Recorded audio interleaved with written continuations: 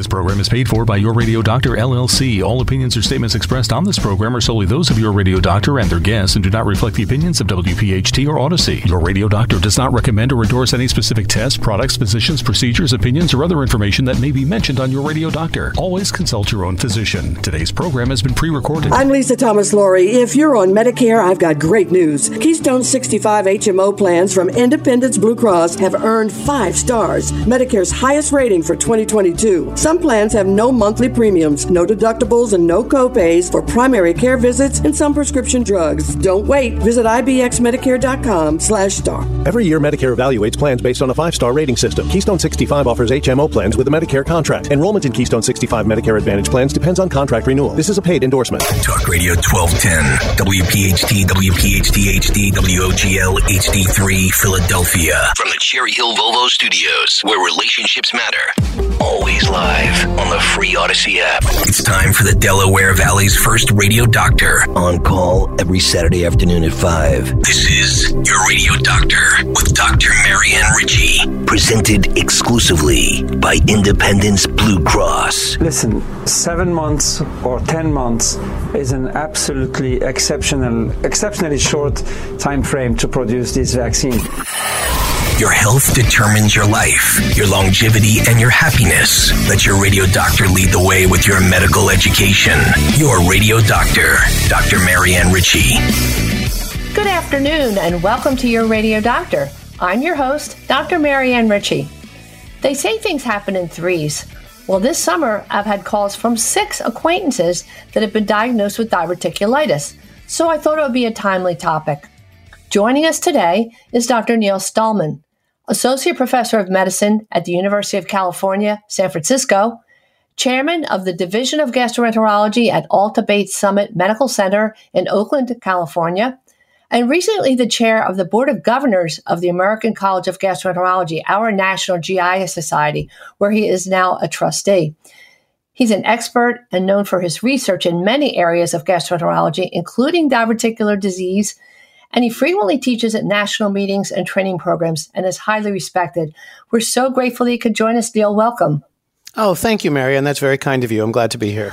So diverticulosis, we throw these terms around when we're talking to each other, and we're familiar with exactly what that means.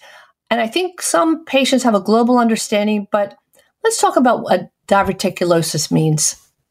Absolutely. And I think it is helpful to start with just some semantics because it gets really complicated, actually, when you have these words that all sound alike. So a diverticulum is the singular pouch that happens in our colon to more than half of us as we get older. So a lot of us as we age get diverticulosis. That simply means the presence of having diverticula, the singular being diverticulum. And this gets stupid, but nonetheless, it's true.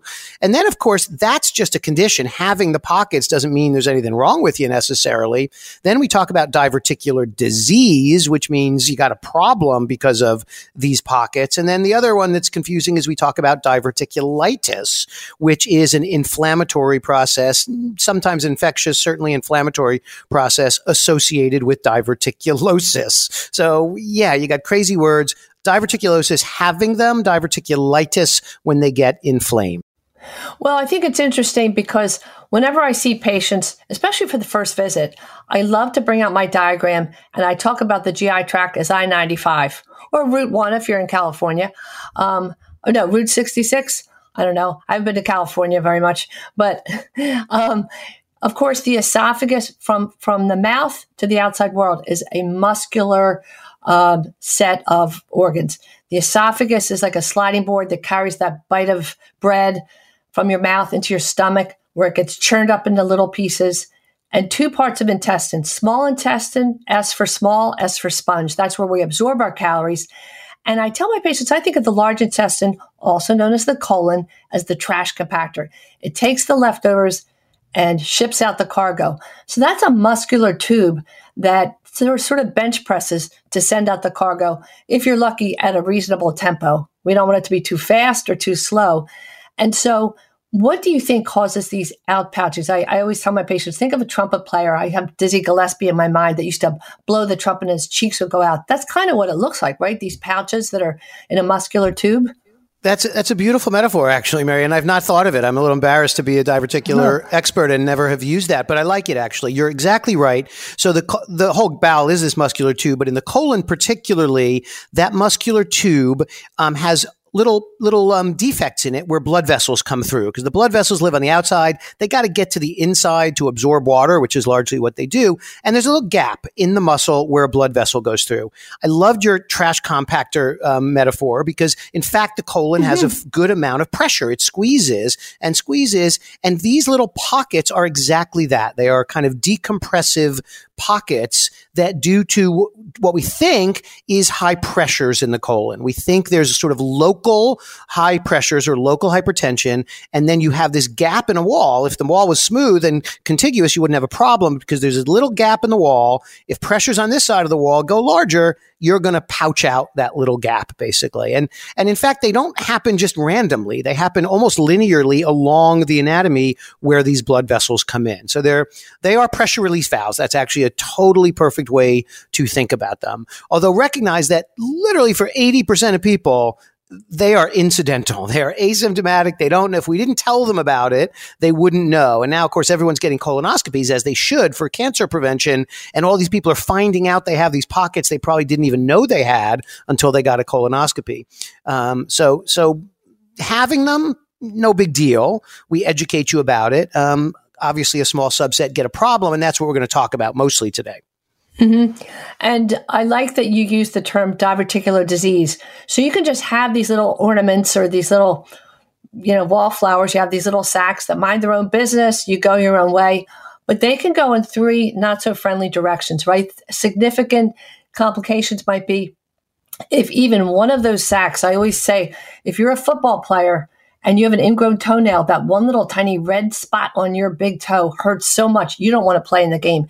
That one little sac, if it gets red and gets inflamed, because just having the sacs, diverticulosis, but if one gets inflamed, itis is the suffix meaning inflammation, tonsillitis, sinusitis, but diverticulitis, that one little sac, if it pops open and the fecal contents enter the cave, your peritoneum, or all your organs live in your belly, you can be seriously ill or even lose your life. Yes. So diverticulitis, we want you to jump on it.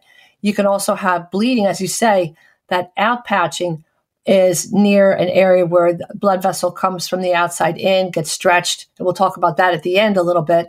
But our focus today is on diverticulitis.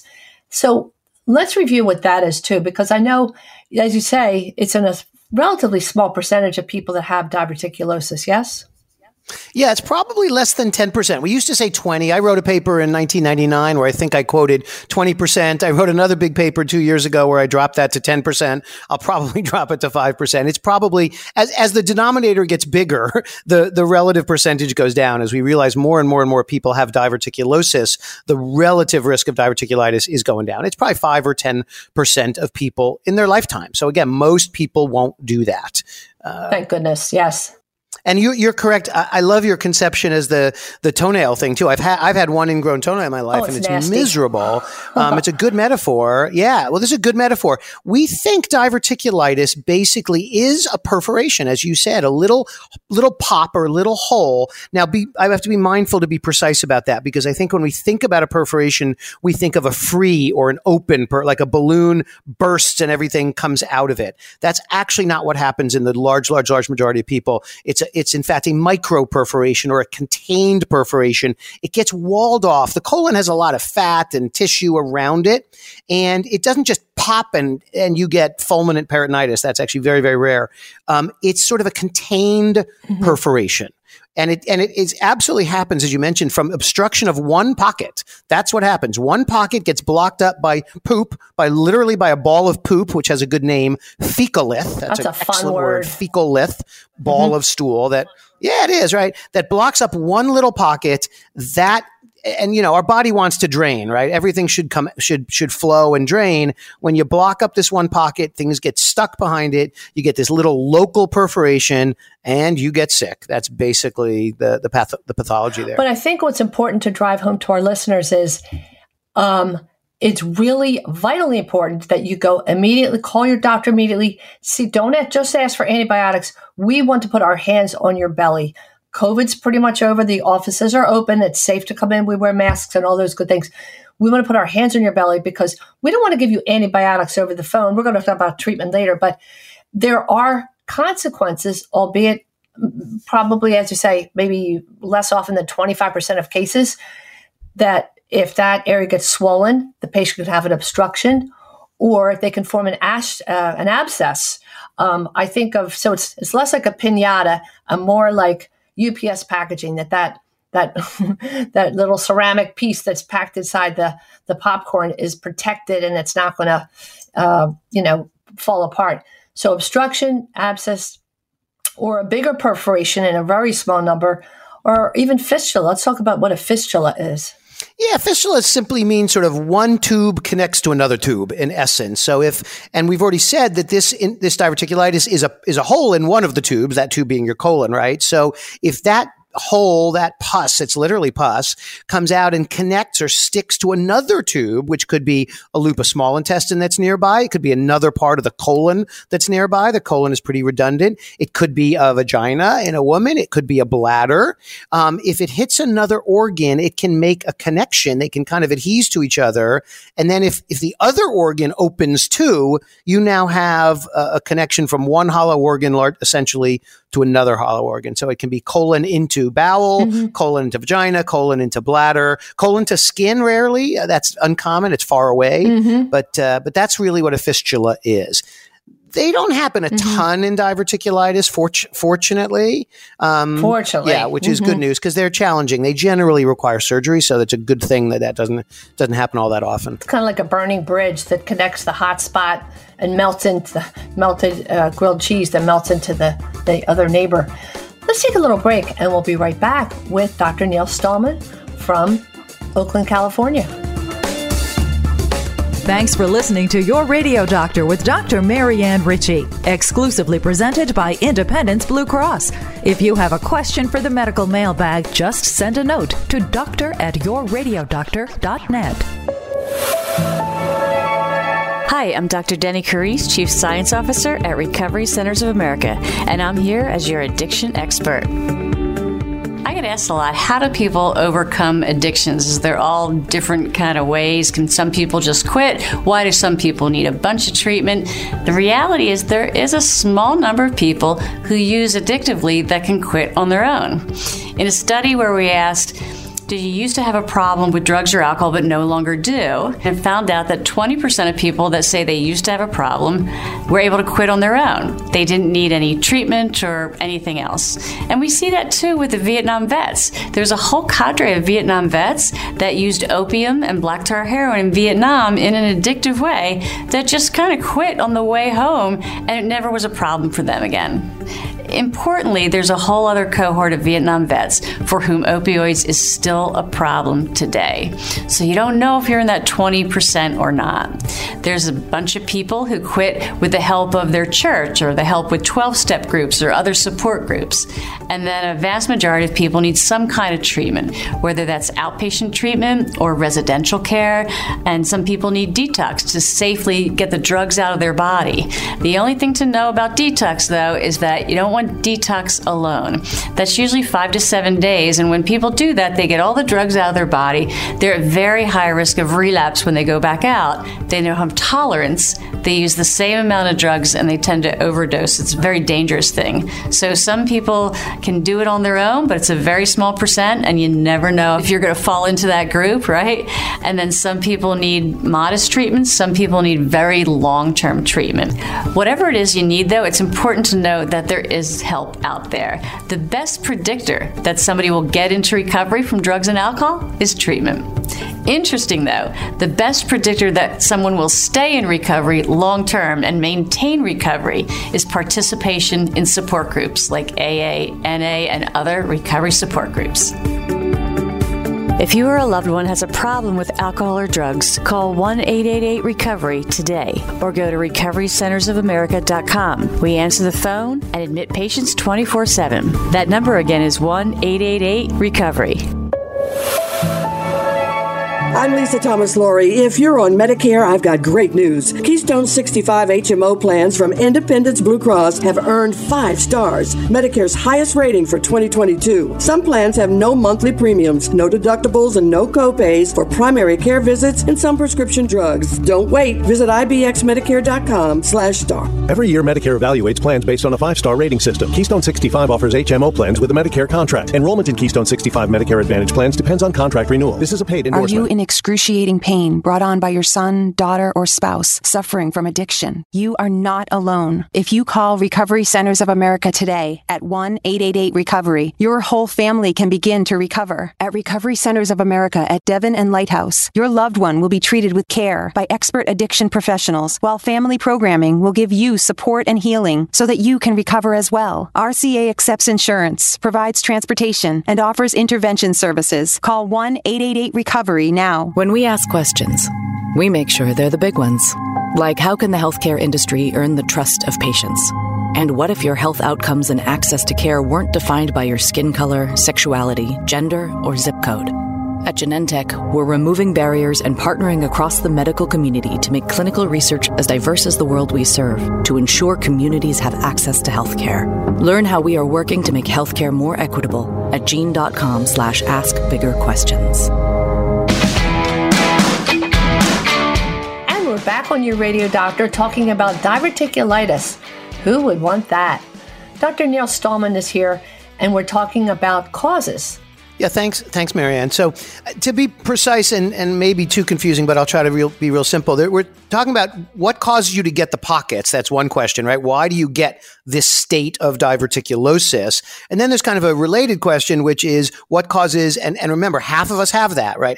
Look left, look right. Half the people you know above the age of 50 or 60 have diverticulosis. What then leads this kind of small subset of people to get diverticulitis within that? And we know for sure that diet is a big part of this. If you simply look at a map of the world, parts of the world where they eat a lot of fruits and vegetables and fiber and don't eat a lot of red meat and fat have a much lower risk of diverticulosis, frankly, than our country, for example, unfortunately, where we eat way too much red meat and fat and way too little fiber, and we have a higher risk of diverticulosis. So it's almost a inverse correlation. Communities, populations, countries that eat a lot of fiber don't get diverticulosis nearly as much as the West, if you will, us, where we get a lot of it. So that's sort of the first step, and that's sort of simplistic, but almost certainly true. There is also, by the way, a genetic component. It does run in families. We never used to think that, but there's now very good data from a couple of big studies looking at twins and other family members that suggests that there is a propensity that this can run in families. And if your siblings or your parents had it, you're at slightly higher risk of it. So those are kind of the things that lead us to get these pockets. Probably a lifetime of low fiber. And by the way, it is a lifetime or it's decades. This is not, I didn't eat good for a month and I got diverticulosis. This is, I didn't eat good for decades and I got diverticulosis. Well, after I was a GI fellow, I was fortunate enough to spend a third year. I was at Sloan Kettering. And of course, nutrition is so important in treatment of cancer, patients with cancer. But we studied fad diets and we studied all kinds of issues related to nutrition. That's a really hard plan because if you have two groups of people and we say to one group, eat whatever you like, but write it all down. Hawthorne effect, we call it, right? But when you know you're being watched, you are going to behave differently. You're not going to eat that third candy bar because you know you have to write it in your diary. So they're not really eating spontaneously versus the group who's given 3 meals a day. And so diet studies are very difficult. However, you talked the other day in our conversation about a really cool study that compared the people in Britain who have tea sandwiches and tea versus people from Uganda who eat the carrots raw and all their high fiber. And that's where we get some of that information. But what's really interesting is two things, I think. When we adhere to the low red meat, high fiber, physical activity you mentioned is important. Keep your weight down. Don't smoke. Do not smoke for so many reasons. But that adhering to good lifestyle choices decreases the risk of diverticulitis, but the role of fiber and OSIS isn't so clear.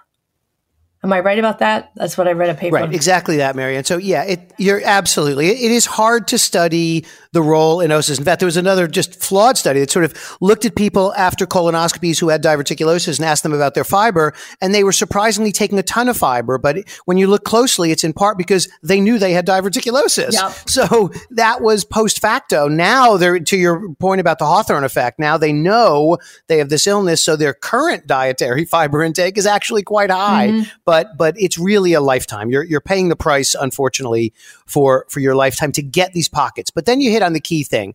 Okay, I'm in the 10% that got diverticulitis. Dr. Stolman, is there anything I can do that was miserable. I hated it. I spent a couple of nights in the hospital. It messed up my kid's bar mitzvah, whatever. Is there a way to avoid doing this again?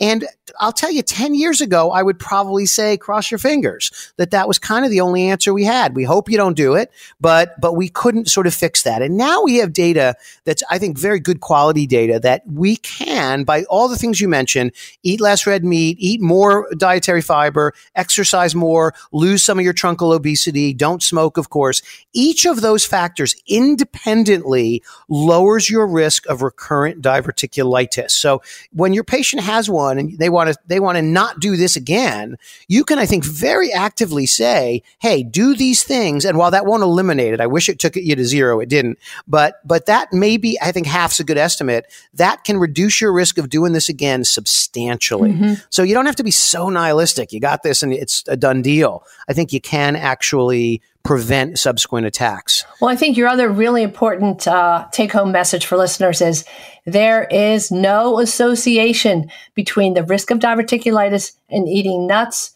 seeds, eat the tomatoes and cucumbers, corn, popcorn. I remember I was in medical school when Saturday Night Live first started, and we all laughed, and because we had studied, we learned what diverticulitis meant, and the Coneheads took a bus trip to New York. And when they got off the bus, they saw a vendor selling hot dogs, and they said, "We can't eat hot dogs. We'll get diverticulitis." Well, hot dogs don't give you diverticulitis either, but don't worry. Go nuts.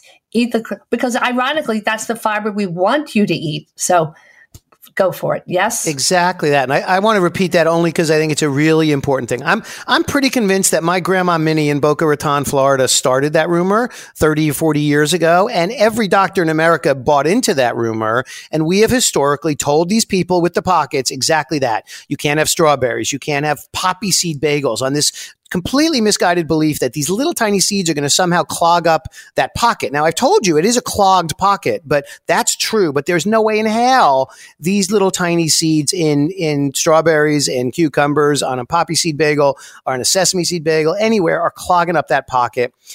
We told people to avoid that. We finally got some good data about 10 years ago. And not only did the people who avoided those things not do better, they actually did worse, to the point you were making, Marianne. They avoided good stuff, and that's just not healthy. And if anything, avoiding those things was worse for you. So as you said, go nuts. We are now completely, there's no dietary prohibition for people who have diverticulosis to avoid X, Y, or Z, unless they feel miserable. If you, every time you eat popcorn, you feel miserable, fine, don't eat popcorn.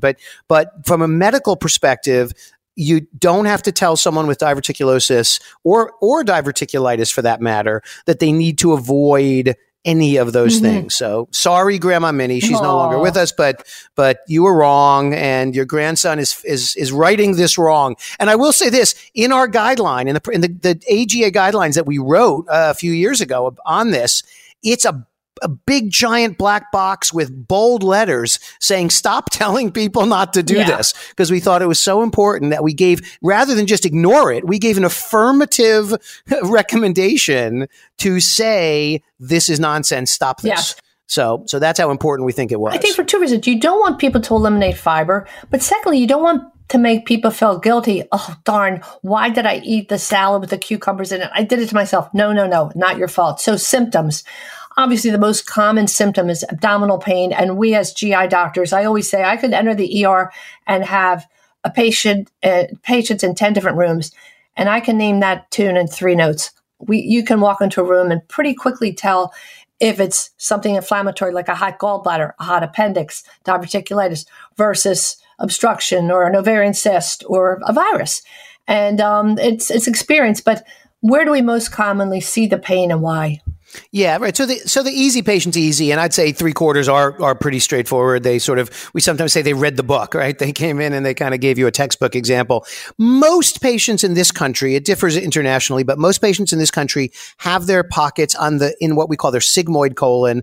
It's because it's S-shaped, for the Greek letter sigma, and it's in our left lower side. That's where most of us get this. Not all, but most. And when it gets inflamed, it hurts in the left lower side, and most people come in kind of clutching that area. Now, as you mentioned, there are exceptions to that rule. Asian patients more typically have right-sided problems. That sigmoid colon is absolutely a floppy thing, and it can sort of flop left or flop right. So there are plenty of other presentations, but when the person walks in the door with known diverticulosis, with a couple of days of worsening left lower quadrant pain, maybe a low-grade fever, a little nausea and vomiting, that's diverticulitis most commonly. Mm-hmm. And as you say, it's rare, but if they have this burning connection, this burning bridge to the bladder, they might see little flecks of stool when they pass their urine. Or if a woman has a connection from the itis to her vaginal canal, she might pass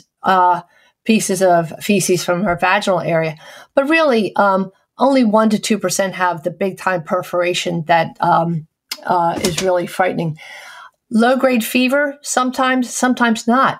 So we're going to talk when we come back from the break about how we make the diagnosis. But in this last minute, let's talk about where you start with that.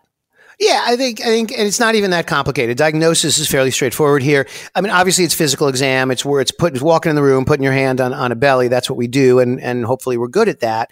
But CAT scanning has now sort of changed the game. I mean, the CT scanner is really option A, B, C, and D for this. It is highly accurate. It tells you, it's sensitive, it's specific. It tells you where it is. It tells you if there's an abscess, as you mentioned. It tells you if there's an obstruction. So all of these things we talked about largely get defined on a CT. And not to say everyone with diverticulitis needs a CT. I'm being very conscious not to say that. But if there's any doubt, if they're sick, if we're worried, you go to the ER, you get seen, and you get a CAT scan pretty much within an hour in the ER, and that's sort of standard today. Mm-hmm. And we do blood tests, but maybe 45% of the people, almost half, have a normal white cell count. We look at white cells, right, when they're elevated, and it suggests an infection. And so that's not always an indication for us. And if a patient has diarrhea that's kind of new, we also check their stool for the garden variety bacteria like Clostridium difficile, Salmonella, Shigella, E. coli. Let's take a little break and we'll be right back to talk more about diverticulitis. Today's edition of Your Radio Doctor with Dr. Marianne Ritchie, presented exclusively by Independence Blue Cross, can be enjoyed anytime, anywhere, at your convenience. Just download the Odyssey app and search Your Radio Doctor. It's health education on demand.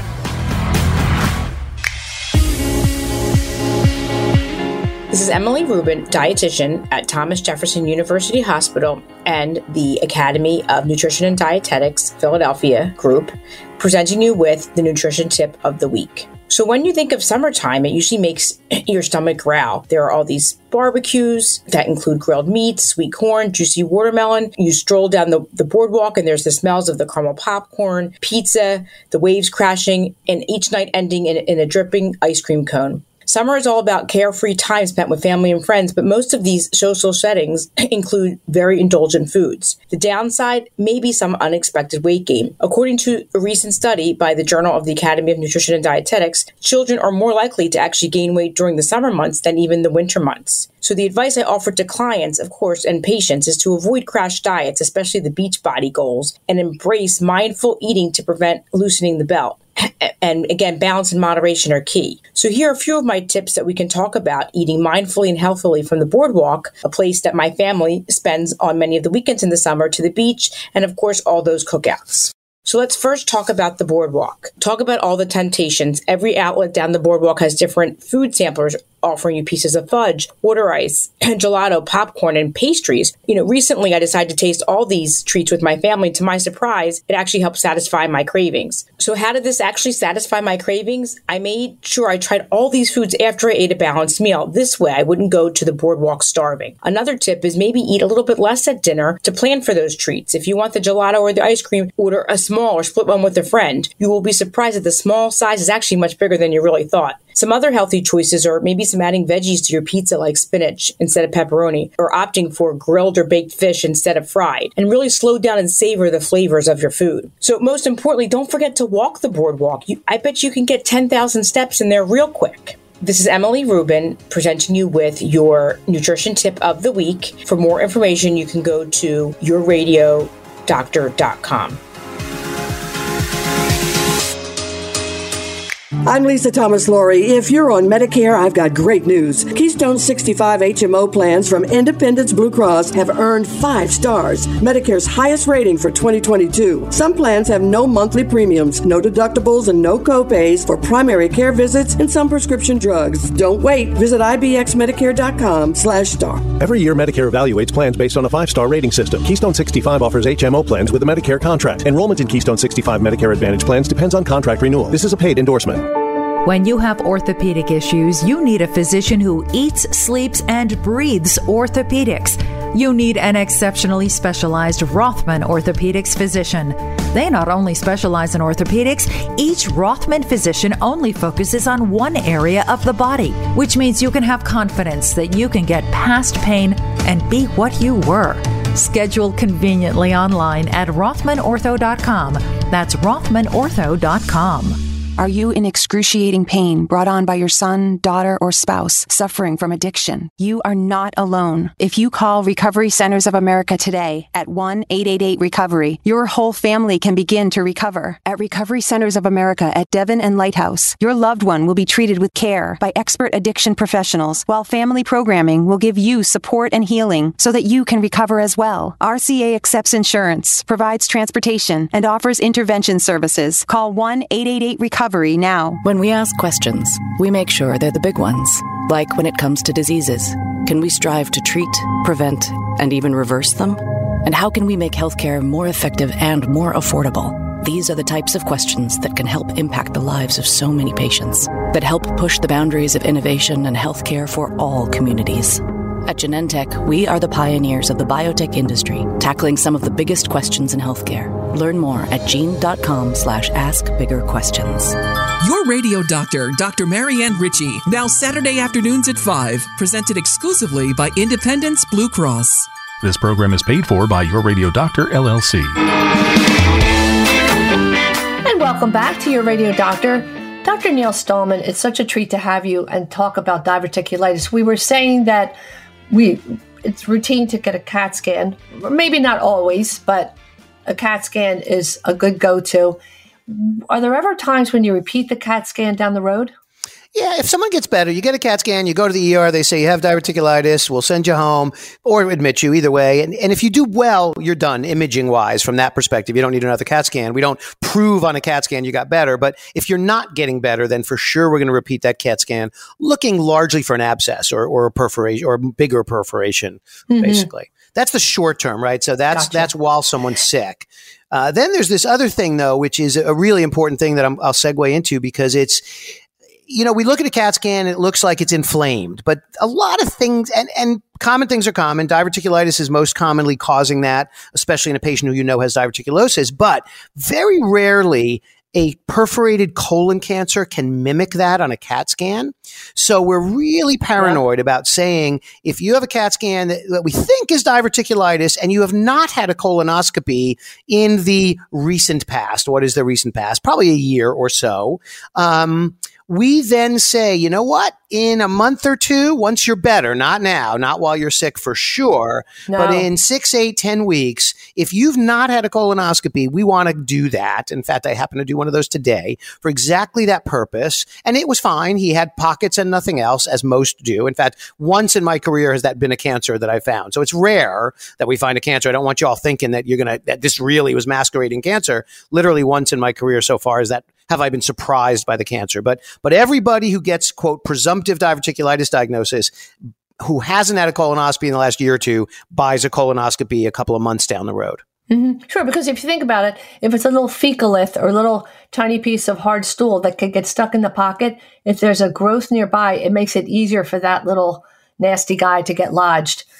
Treatment, that is the big issue. And since last year, we've changed our game day plan. It used to be, you'd be seen in the emergency room, we'll give you 2 antibiotics. And if that still is the case, we remind people one of them is Flagyl. We want to try to take care of all the different bacteria that might be causing this itis. One of them being Flagyl. If you drink alcohol while you're on Flagyl, I always triple remind my patients, you could have an antabuse reaction, like antabuse-like reaction. So good thing to say. But let's talk about the treatment now, Neil. Where are we in 2022? Yeah. So again, you show up in the ER, you got pain. We may or may not do a CAT scan. We make your diagnosis. First decision we're going to make is, do we keep you in the hospital or send you home? You don't have to stay in the hospital unless you're crazy sick or super vulnerable. You know, my 94-year-old grandma who has no one else at home and can't move around, she might stay in for a couple of days just to make sure she perks up. But the ambulatory, relatively healthy person can frankly go home.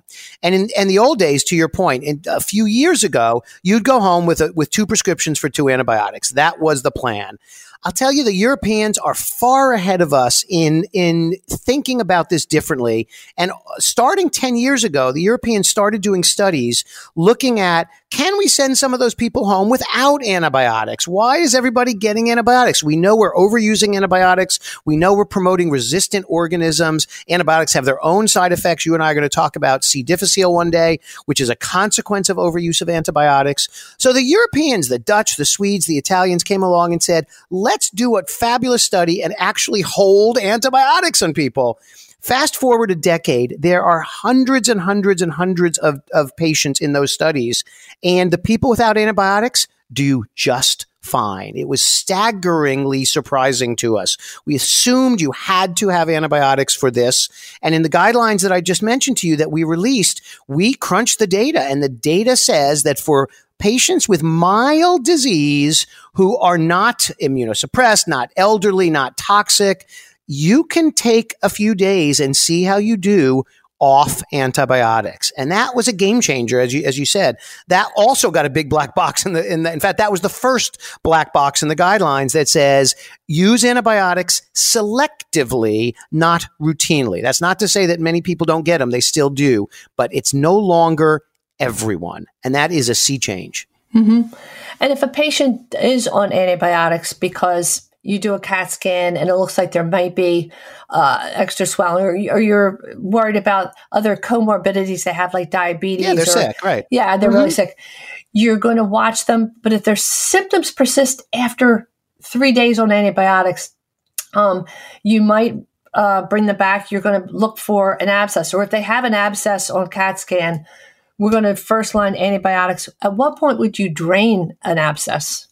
Yeah, it's a hard line. There's not a sharp line. It's a soft line. It depends on the size, the bigger they are. Also depends in part where they're located and whether we can easily get in and drain them. If they're sort of behind the colon, it's much harder. If they're in the front of the colon, it's much easier to kind of stick in. When we do these across the skin now, we don't do them surgically anymore. We do them, quote, percutaneously. So we stick a little catheter across the skin to suck out the pus. It's an abscess, a collection of pus, basically. And that's what I wanted people to hear, that so many of these treatment plans are less invasive, less frightening, and safer.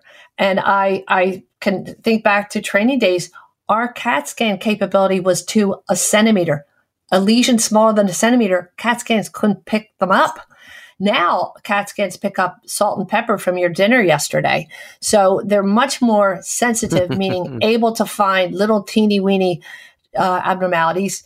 And in this case, as you said, very specific. We look at this and we say, yep, it's diverticulitis. It's not an ovarian cyst or something. Then I guess the other question is, at what point do you operate? Because I was teased on the rule that if you had 2 episodes of diverticulitis within a year, or if you had a total of 3 episodes of diverticulitis, we're going to say, let's remove that part of the garden hose so it can't act up on you again, because repeated episodes of diverticulitis in a small number of cases, but the thinking was we don't want it to scar down like a 3rd-degree burn on your skin, and it narrows into a narrow lumen or a smaller highway because... Yeah, stricture, stenosis, right? Yeah, you get a little narrowing. You get a scar. Basically, you get a scar, right? Yeah, so I'm guilty. I'm the one who teased you. I wrote the guidelines in 1999 that said after 2 attacks, talk about surgery. Not necessarily have surgery, but at least start a conversation about surgery.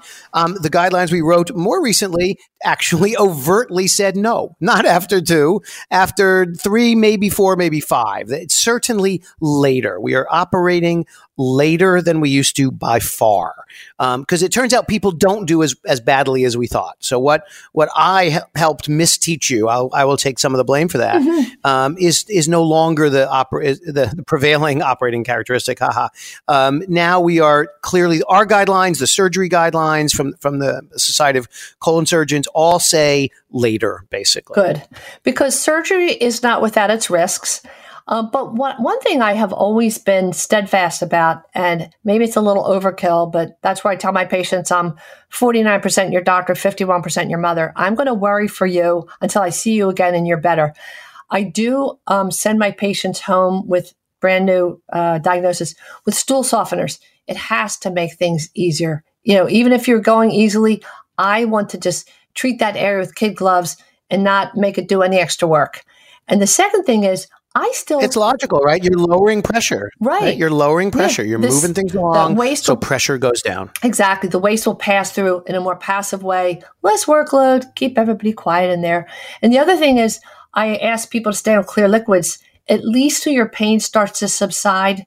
Do you still do that, or do you say, eat what you like? Because if it's swollen, think about it. The lumen is, 10 millimeters wide and it shrinks to 3. That lettuce and, cucumber isn't going to fit through so easily. Do you send people home on clear liquids still? Correct. I usually give them sort of a day of clear liquids, then we'll kind of rapidly go to full liquids, sort of cloudy liquids or milkshakes and stuff. I try to avoid, so we talk about fiber. We love fiber, but not at that week. That week you go is not a good week for a lot of fiber, right? That week is, in general, it's super important for our colon. It's really mana. It's the vitamin of our colon is fiber, but not that week. So that week is kind of a low fiber, low residue, short-term diet, because you want to be gentle to your colon. It's got to heal, and it'll take a few weeks to do that. We definitely do not want to poke the bear. So on occasion, you keep someone in the hospital. Maybe they're immunosuppressed or they have a temp over a certain point, and you want to be extra careful. But again, most of the time, people go home and you're a phone call away. Let's talk about very briefly diverticular bleeding. As you said, that blood vessel is stretched, and people will see fresh red blood. Or if it's from higher up, it might be maroonish, but they'll see a flood, like a massive blood. Let's talk about that. Yeah, so it's a real bleed. Diverticular bleeding is very different from, like, say, hemorrhoidal bleeding or an anal fissure or something. It is an artery, exactly as you mentioned. It is an artery called a vasorecta, but it's an artery. And arteries, as you know, are under pressure and they bleed. And that's what ruptures when a diverticular bleed occurs. It's the rupture of an artery. So it's significant bleeding. It's not subtle. Patients say, how will I know? And I basically say, you'll know. You're going to pass a lot of red to maroon blood. It's not blood you see wiping on the toilet paper. That's your hemorrhoid or something. This is you're filling the bowl with blood, and you got to come in for that. It is painless, by the way. So diverticulitis, which hurts, and diverticular bleeding are different problems and don't occur, actually. They occur, you get one or the other, but you don't get both simultaneously. So it's not going to hurt. It's going to be painless passage of a whole bucket of blood. You got to come to the ER for that. There's no outpatient management of that. The good news is it's not fatal. It's scary. It's really dramatic to see all this blood. And rightly in our brains, we go, oh my goodness, I'm bleeding to death. I will tell you that's extraordinarily rare. Bleeding stops. At some point, bleeding stops. Sure. Yeah. And then probably would you say about 75% of the time, the bleeding just stops. The fire hydrant opens up, Yeah, maybe even more. Stops. Maybe even more. Exactly like that. Forrest Gump. Why aren't you running? I stopped. Yeah, exactly. Now, one really key point I want to just make about that, if I can. Sorry to interrupt you, Marianne. I just want to make the really important point about nonsteroidals and bleeding, right? So we all know that when I say nonsteroidals, we mean Advil, Motrin, Aleve, ibuprofen, naproxen, all of these nonsteroidal anti-inflammatories, which we've taught the world cause stomach upset, right? They cause ulcers, they cause gastritis. The whole world understands that they're bad for your stomach. I want to make a very aggressive point. They're bad for your colon too. The same problem that can cause them to cause stomach bleeding is the number one risk factor for diverticular bleeding as well, is nonsteroidal use. Good for people to hear. So if they have one bleed, they might want to back off and use Tylenol or some other pain reliever. Exactly. So they don't, because there is a risk of rebleeding. And again, if it's an older person with other medical conditions, they can't afford to go through a drop in their hemoglobin count from, by 3 or 4 points. That could be enough to really, really make them sick. And we localize the bleeding. Sometimes with the scope, we can take a peek, and if we see clear colon above where the bleeding starts, we say, oh, there it is at 32nd Street. But other times we need to scan or do what's called an arteriogram and angiogram. But for the most part, it stops, and they rarely need surgery. Exactly. Let's take a little break, and we'll be back for our wrap-up with Dr. Neil Stallman. Your Radio Doctor with Dr. Marianne Ritchie is presented exclusively by Independence Blue Cross. Hi, I'm Lisa Thomas-Laurie. If you're on Medicare, I've got great news. Keystone 65 HMO plans from Independence Blue Cross have earned 5 stars. That's Medicare's highest rating for 2022. Some of these Medicare Advantage plans have no monthly premiums, no deductibles, and no copays for primary care visits and some prescription drugs. And all plans include dental, vision, and hearing benefits with no copays for routine exams. Medicare's highest rating, Philly's most popular plan. Don't wait. Visit ibxmedicare.com/star. Every year, Medicare evaluates plans based on a 5-star rating system. Keystone 65 offers HMO plans with a Medicare contract. Enrollment in Keystone 65 Medicare Advantage plans depends on contract renewal. This is a paid endorsement. When you have joint pain, you need a physician who eats, sleeps, and breathes joints. Someone so focused on their specialty, they've written the book on it. Literally, you need an exceptionally specialized physician from Rothman Orthopedics. They not only specialize in orthopedics, each Rothman physician only focuses on one area of the body, which means you can have confidence that you can get past the pain and be what you were. Schedule conveniently online at RothmanOrtho.com. Official orthopedic partner of the Eagles, Phillies, and Sixers. Now, your weekly prescription, brought to you by Genentech, the science-driven company that pioneered the biotech industry to transform how we treat the world's most complex health problems. And in our last segment on Your Radio Doctor, Dr. Neil Stallman is going to give us a wrap-up of the most important points about diverticulitis. And we call this segment Your Weekly Prescription, brought to you by Genentech. Neil, what would you like to share? Thanks, Marianne. I think there's some take-homes here for sure that are also sort of different than we like to have thought about. One important one for sure is the nuts and seeds thing, right? Ignore my Grandma Minnie.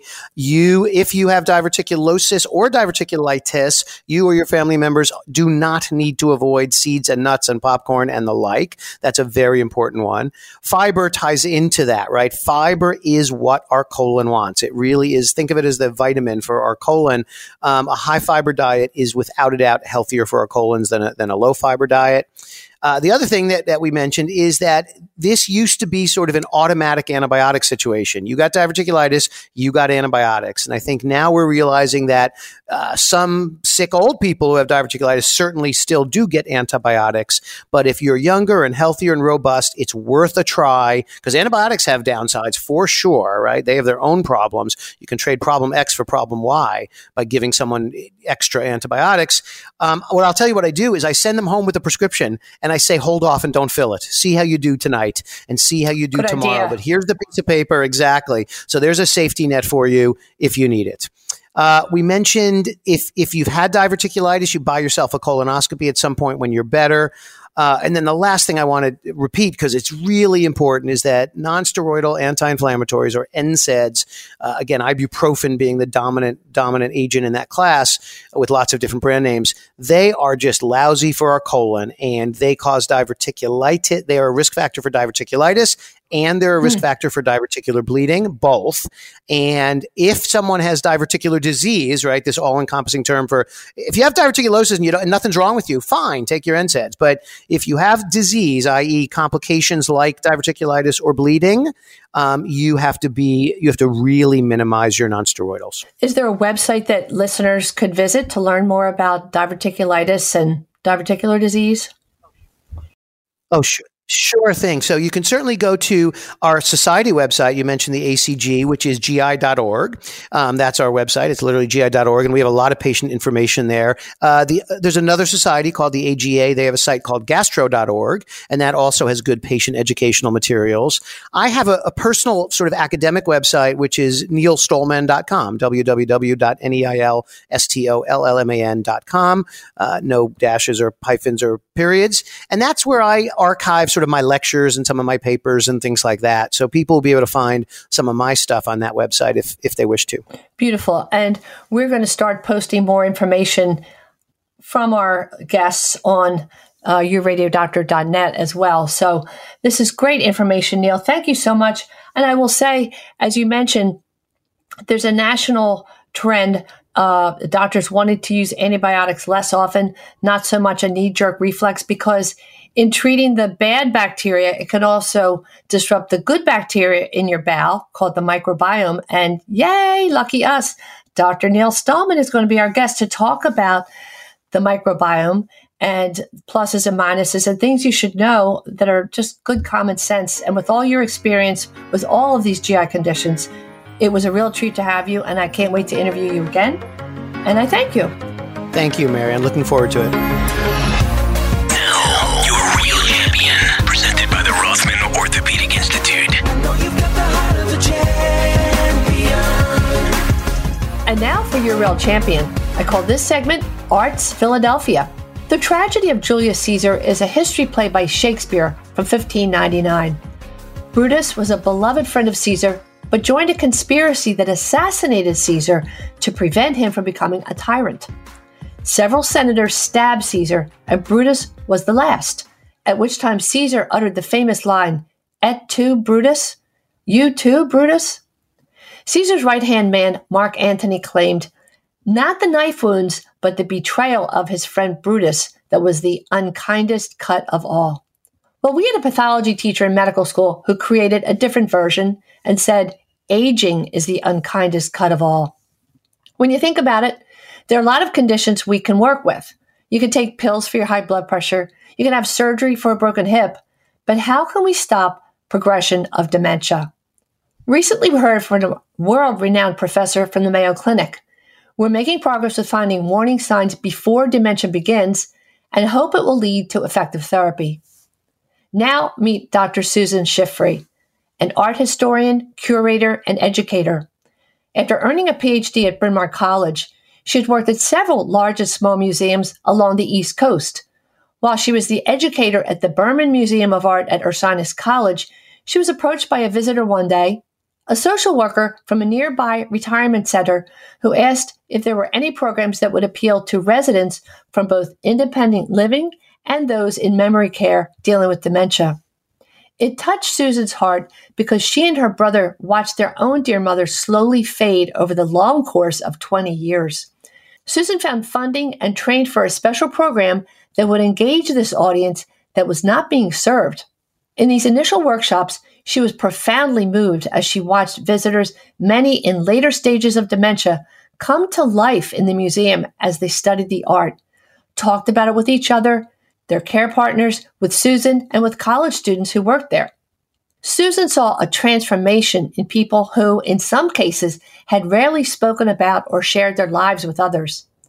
Art was their vehicle for expression, interaction, creativity, and mutual respect. And for laughter, plenty of laughter. So inspired by the response, Susan founded her own nonprofit called Arts Philadelphia in 2013. It involved a lot of perseverance and even risk to her own financial standing. The range of programs equally serves those with a pre-diagnosis all the way to those in hospice. Some are geared to the patients, some to care partners, and some to both. Offered in nursing homes, long-term continuing care centers, daycare centers, and in small groups with 6 to 8 people and 2 aides, each person holds a photo and is asked, "What do you see?" Susan states our job is to follow.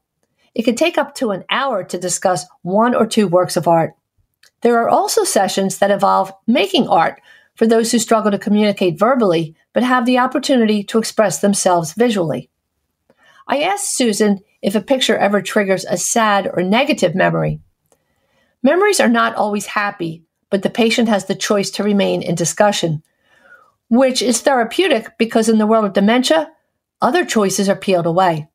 These conversation-based exchanges provide a community for patients and bring joy to care partners as well. The focus of the work is not on the illness or disability, but a new appreciation of the person they thought they lost. The person with dementia has changed, but is still the person they love and can enjoy, tapping other areas of the brain that are still there to be appreciated. By 2016, Susan expanded the program to mentor medical students, nursing, pharmacy, and occupational therapy students, giving them a better understanding for the future and that inside the illness, there is still a patient. Susan's reward? Meeting extraordinary people who model grace and dignity under the most extreme circumstances. She explains, "We learn from the people we serve, but they give more to me than I give to them." We salute you, Dr. Susan Shiffrin, founder and executive director of Arts Philadelphia, your real champion. Learn more by visiting artsphilly.org. Volunteer, donate. Arts, that's ARTZ, artsphilly.org. Thank you for listening every Saturday at 5 o'clock here on Talk Radio 1210 WPHT. Listen again wherever you find your podcasts or on Odyssey.com. That's AUDACY.com. And search for Your Radio Doctor. We thank our exclusive sponsor, Independence Blue Cross, and for support from Recovery Centers of America, Rothman Orthopedic Institute, and Genentech. Send us a story of a champion to info@yourradiodoctor.net. Great shows coming up, including one on gastric bypass surgery, the microbiome, and the story of Emily Whitehead, the first child to receive experimental therapy for leukemia, who has just celebrated 10 years of survival. This is Your Radio Doctor, Dr. Marianne Ritchie, wishing you a happy, healthy, safe week with the ones you love, and always here to remind you that your health is your wealth. Thanks for listening to Your Radio Doctor, Dr. Marianne Ritchie, presented exclusively by Independence Blue Cross. To contact Dr. Marianne and to listen to today's show as well as past shows, visit yourradiodoctor.com. This program is paid for by Your Radio Doctor, LLC. All opinions or statements expressed on this program are solely those of Your Radio Doctor and their guests and do not reflect the opinions of WPHT or Odyssey. Today's program has been pre-recorded. Hi, I'm Lisa Thomas Laurie. If you're on Medicare, I've got great news. Keystone 65 HMO plans from Independence Blue Cross have earned 5 stars. That's Medicare's highest rating for 2022. Some of these Medicare Advantage plans have no monthly premiums, no deductibles, and no copays for primary care visits and some prescription drugs. And all plans include dental, vision, and hearing benefits with no copays for routine exams. Medicare's highest rating, Philly's most popular plan. Don't wait. Visit ibxmedicare.com/star. Every year, Medicare evaluates plans based on a 5-star rating system. Keystone 65 offers HMO plans with a Medicare contract. Enrollment in Keystone 65 Medicare Advantage plans depends on contract renewal. This is a paid endorsement.